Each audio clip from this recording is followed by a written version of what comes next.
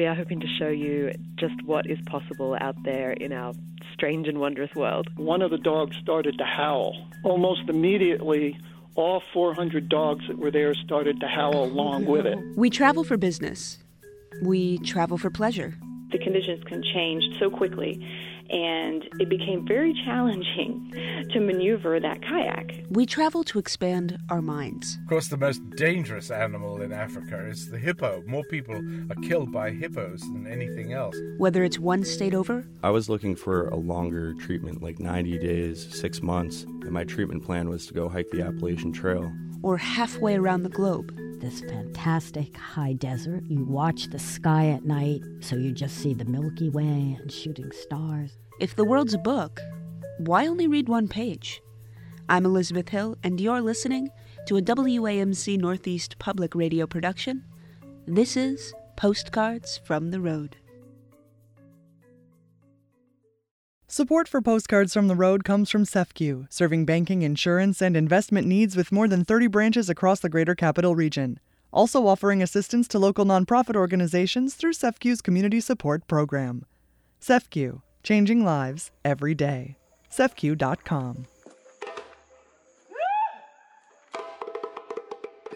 In early 2019, Jordan Taylor Hill traveled to Senegal and Guinea to expand his musical background as an artist.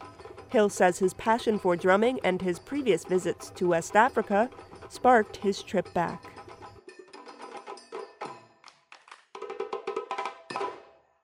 Yeah, I went to West Africa to study the music and dance, djembe mostly, and the dance with an artist from Le National Ballet, Moustapha Bangora, and his dance company, Le Bagatai, in Conakry. So I was in Senegal for 2 weeks before that, kind of with a group, you know, just seeing the country, even though I had been there before. After the 2 weeks, I had went on my own to Guinea to do the training intensive dancing for like 4 hours a day and drumming 2 hours a day. And what inspired you to do this?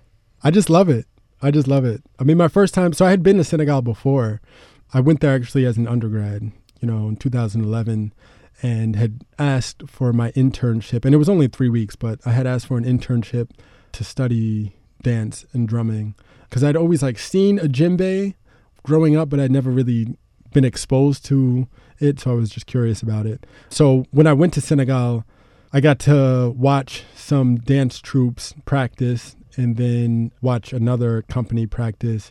And actually I was watching them do more traditional Senegalese style music, which is sabar. And they play that with a stick, and it's like really high pitched, and it's kind of loud actually at times. But that's how they would communicate, like across villages and things like that, you know, playing certain rhythms for certain events or festivities or things that are happening, so people can hear the music and understand what's happening. So we went from one dance troupe, which was doing sabar with a man, Idi Faye, and the dance company was Conte Diouf, which is just means with fish. And then from there, we went to Blaise Senghor, the cultural center, and we were just watching people dance and drum djembe. And it was like, it blew my mind. It just blew my mind. It was like one of those things where it felt like it was like magic. Hearing this amazing music and seeing people do all of this movement that was put together so well, it was like, how is this even happening all at once? I hear what I hear and how they hear that, you know, and are able to like dance to it in this manner that it was like incredible, you know. So I had bought a little djembe drum and was walking around like all of Senegal with it, you know, and people like, oh, djembe fola, djembe fola. So fola means like player, right? So djembe is the drum, and then fola is a Malinke word for player. So there's other instruments, you know, like kora, and that's a string instrument, and they might call you a kora fola or balafon fola. And I was like, yeah. And people would just be like, oh, can you play it? And I just like start banging on the drum, you know. And I'm just like thinking about it now, like, dang, if I knew what I know now, then, you know. They were very warm about it though. You know, they could tell obviously that I had like was just very excited to have the drum and stuff like that and wanted to learn as much. So yeah, that's kind of how I first got introduced to it and exposed to it. And from there, you know, I went back to SUNY Albany, and we had just started drumming on campus there. We're doing like community work, and, you know, I was very like Afrocentric, for lack of a better word. And I just always wanted to learn the drum, and people could, I guess, pick up on that. And, you know, I just try to pick up pieces here and there, watch YouTube videos and stuff like that.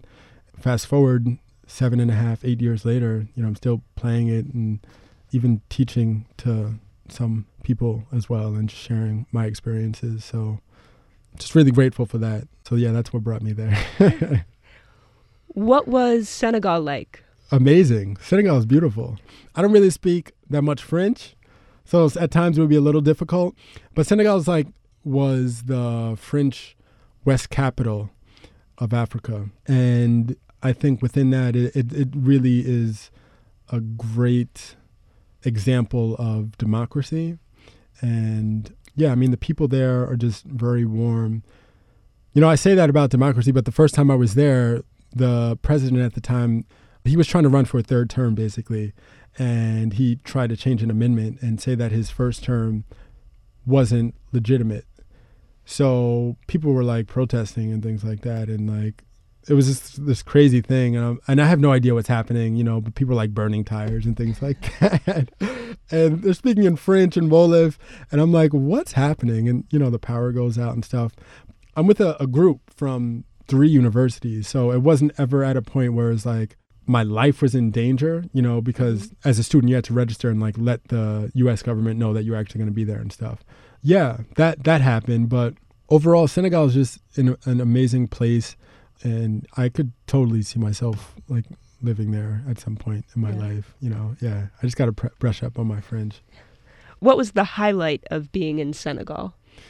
Probably revisiting places and people that I'd seen before. You know, like I said, Blaise Senghor is a cultural center that I had been to as an undergrad. After that, in 2011, I went back there 2016, and I was like living there for like 3 months. So I kind of developed my own routine and like friends and stuff like that. So after leaving and coming back, I came back for a conference a year later. And then in this past December, going there, you know, knowing some villages, knowing how to get there, knowing how to get to like Toubacouta, which is just north of the Gambia, you know, or knowing about Blaise Senghor, the cultural center, and just meeting people, artists there that remembered me, that I remembered, that also know people in the States that are like, they move stateside, you know, and they're like teaching classes and things like that. That was really amazing. And going to St. Louis, which was that was actually the first capital of Senegal. And it's like just north of Dakar. And the architecture there is just like, it's beautiful. I was with a group. I figured it was a great opportunity for me to get from one country to another and kind of escape the cold that happens in New York sometimes, you know, so. So you go from Senegal to Guinea. What was it like to study African drumming in Guinea for 4 weeks? It was intense, you know. It was very humbling. Yeah, I say like I first picked up the drum 2011, which is summer 2011, so almost 8 years ago. And I knew I had a lot to learn and still have a lot to learn. But seeing the people there and seeing how natural the drumming comes to them, the dance comes to them, you know, being able to recall certain rhythms, certain steps so quickly, and like the little nuances, you know, like, no, the break's not it's you're like, wait, what's the difference? Is that like, I don't even know, is that okay, so it's a tone, not a slap, or like you have to put an accent here or there and stuff like that. That was like, wow, there's so much to learn, you know, still, which is, it's kind of liberating too, because it's a practice, you know, and with a practice, it's something that you continue to do. You might achieve a level of like mastery, people might say, right? But even when you're there, you're still learning stuff. you're still learning about your body. You're still learning about music. You're still learning from other people. Yeah, that was something that was really good for me, especially because I think certain music, I would learn about like kuku, which is a dance for the fishermen, right? It's to inspire and encourage the fishermen when they would go out to fish. They'd be on their boat and people would be drumming on land, and then there'd be people dancing and stuff like that, and like some of the steps resemble the fishermen, and even certain, the dun or the sangban, the way it's played there is different from what I've learned here. Like I would learn something straight, like don't get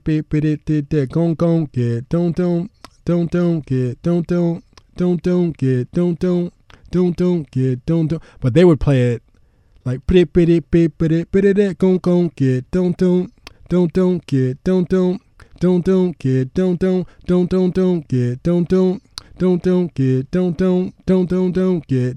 so it's just like those little nuances, that they're like, oh, okay, learning those parts was really good.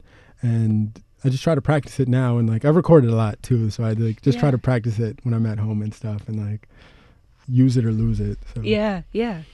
Where did you stay when you were in the countries? Did you do homestays? Did you stay in hostels? Do they have hostels? They probably do. So yeah, I stayed with Mustafa and his family at Le Bagatai. Then that was in Kisoso, in Conakry. Yeah, that was nice because I didn't have far to go. I had my own room, and when it's time to drum, when it's time to dance, I'd have breakfast, and then I'd be right there, So all the other drummers, the dancers, they would travel from other parts of the city. But for the 4 weeks that I was there, I was just staying with Mustafa at Le Bagatai. I might do the same thing if I go back. I might try to like go somewhere else, but there's just so much traffic. There's like one long main road basically. And, you think rush hour in the States is bad. It's like there's not many rules there and stuff like that. So, some people might decide they want to stop in the middle of the road or do a U-turn and stuff like that. And yeah, it would kind of stop traffic. So you'd have to leave a lot earlier and plan for that if you were going to commute to study. But a lot of people do that though too. But it was my first time there. I'm like, it's probably better to just stay with the person that I'm studying with. Yeah. So. So I have to ask, what is the infamous "you lost your passport" story? Oh man, it's crazy. So I had to go to the bank, and like I said, the commutes were so long. Even though things weren't that far, it'd be like 5 miles, maybe 6 miles, but it would take like 2 hours to get to our place, and it's just like, yo, this is crazy. So I have breakfast, a lot of coffee, probably too much coffee, a lot of water, and then we get on the road, and there's 2 lanes. So we're in the middle lane, closest to the barrier, and I'm just like, oh, I gotta go to the bathroom so bad. I'm like, but we can't pull over or anything, so I'm just like, toilet, s'il vous plaît. And I was getting ready to give Mama my passport, and while I'm like, no, it's okay, I'll just put it down. So I just run out of the car, go use the bathroom, and come back in the car, right? And then we go to the post office, and then we're getting ready to go to the bank, and I'm like, just looking around, like, everywhere, checking my backpack and everything, looking under the seats and stuff like that, looking in the trunk. I'm like, jeez. And I knew I had it. You know what I'm saying? And I'm just like, pardon. I don't have my passport. And they like started to get a little upset. But I'm like, no, I know I brought it with me, because I remember trying to hand it to her. And at that point, I was like, I definitely lost it. I dropped it somewhere. I don't know.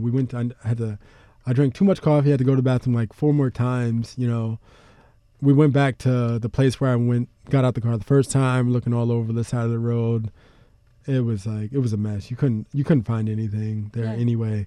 The crazy thing is though, is like, I didn't even need to bring it. I had my license, and that would have been adequate ID. So, I mean, I got another one. I went to the embassy and stuff like that. Which country were you in? In Guinea. In Guinea. Yeah. So at least you didn't have to worry about crossing borders Right. without your passport. Yeah, and the crazy thing is, like, I didn't even realize, I didn't even know, for some reason I thought that I wouldn't need a visa going into Guinea because I was coming from Senegal, Yeah. but you need one. Yeah, 'cause you're a U.S. citizen. I didn't know that's how visas work. I had no idea that's how they worked. It's all good. So, no, yeah, now it's all good, but before, I could have not been here very easily, not been sitting here right now, but they took really good care of me and helped me get that visa. I have a visa for 3 years now, so I can go back to Guinea for the next 3 years without having to pay for that. That's awesome. Yeah, so, and I got a brand new passport. I think I like my old photo better, probably because I was like 19 or 20 at the time, but I don't know. I think I was just happy. Getting up there in age. About to be 30. The big 3-0. The big 3-0. But yeah, I got another passport, and it wasn't that bad. I think at the time it seemed like worse than it was, but yeah. Yeah. I could see that being like a little bit of a heart stopper. Yeah. In the middle of West Africa. Yeah. Without a passport, unable to get back to the States to see your family and friends. I would have called Liz, like, hey. New phone, who this? Exactly. Can I help you? I got it like a few days before I left, like 5 or 6 days before I left. I had got my passport and visa back. And it's a lesson, like, you don't have to travel with your passport when you get to your destination. You can make a copy of it, or if you have like state issued ID, like your license or just a regular ID. That's literally the first rule I ever learned going abroad is to carry a copy of your passport, photo ID, and one of your bank cards in like a compartment in your luggage. Right, yeah. Lesson learned. With like some emergency cash. Sure. Yeah. What was the highlight of Guinea? It's probably seeing a Dundumba. And a Dundumba it's a set of rhythms that come from one region, mostly Karusa in like northeast Guinea, close to Mali. But Dundumba is like a celebration, or it's a dance for the strong man. Like, not just men, but like they use man as like interchangeably man and woman. Gotcha. When they have a Dundumba, it might be for like a wedding. The one I was at was for a wedding. I always would watch all these YouTube videos or just listen to the music where people from this one area will come together, or artists will come to this one place because of this celebration.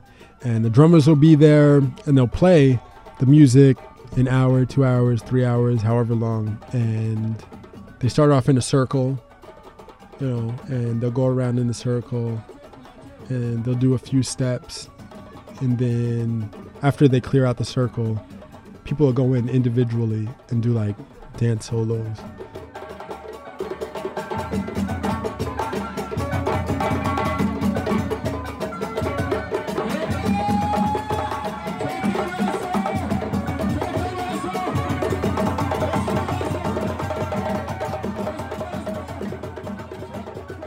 It was just really awesome to see in person, because I don't know, that's a big part of their culture. I think it's similar to like a cypher in like the hip hop world. Yeah, you kind of get to freely express yourself, drummers and dancers, young and old. It'll start off with the kids. Like the kids will just be messing around, playing tag, doing steps and stuff like that. And then like the younger folks will come, and then sometimes even older adults will go in too. But yeah, just getting to see that documented and being with people that were just really well trained, probably some of the best artists in Guinea, seeing them like do their own thing in that element. Yeah, it's just amazing to be like, wow, I'm actually here, watching this right now. So I've seen some of your videos. Could you describe maybe what is so unique about the dancing in Guinea? Well, you use a lot of your body, first of all. So like, ballet, they might go like this, and it's like very isolated movements. But like with djembe music, with people in Guinea, you know, you're like, dun, dun, dun, dun, dun, dun, dun, dun, dun, dun, dun, dun, dun, dun, dun, dun, dun, dun, dun. So, you know, that's a big part of it. And it's just a feeling, you know, it's just a feeling. Like the djembe and that culture comes from there, you know, and it's like such a widespread thing now. It comes from like Malinke, Mandinka people for the most part, you know, its origins like Northeast Guinea, the Mali Empire. And when you go there, you know, there's people from different ethnicities, you know, Susu, Baga, Fulani, Malinke, but you see how they still sort of come together and represent Guinea as a country, you know, and like represent that music. I don't know, when you see it, it's just like, this is crazy. You know, you've probably seen it too, because I know you've been to some like Latin American countries, right? Yeah, Belize and Guatemala. Yeah, and even you're going to Cuba. Yeah, I'm going like to that. Cuba in June. Not to timestamp this. Yeah, right. But you'll see it there too, like that. It's like the call and response, the conversation between the drums and the dancing, you know. Yeah. It's like you can't have one without the other, you know. And yeah, people, I think, just they internalize that and like carry it with them. Yeah, there's almost like a freedom to the way that the dancing comes across, especially in your videos. Yeah, yeah. Where it just, you know, the music takes them. Yeah, absolutely. No, that's exactly it. That's exactly it. It made me feel like I was like a lot better at dancing than I am, you know. I'm like, let me slow down a little bit right now.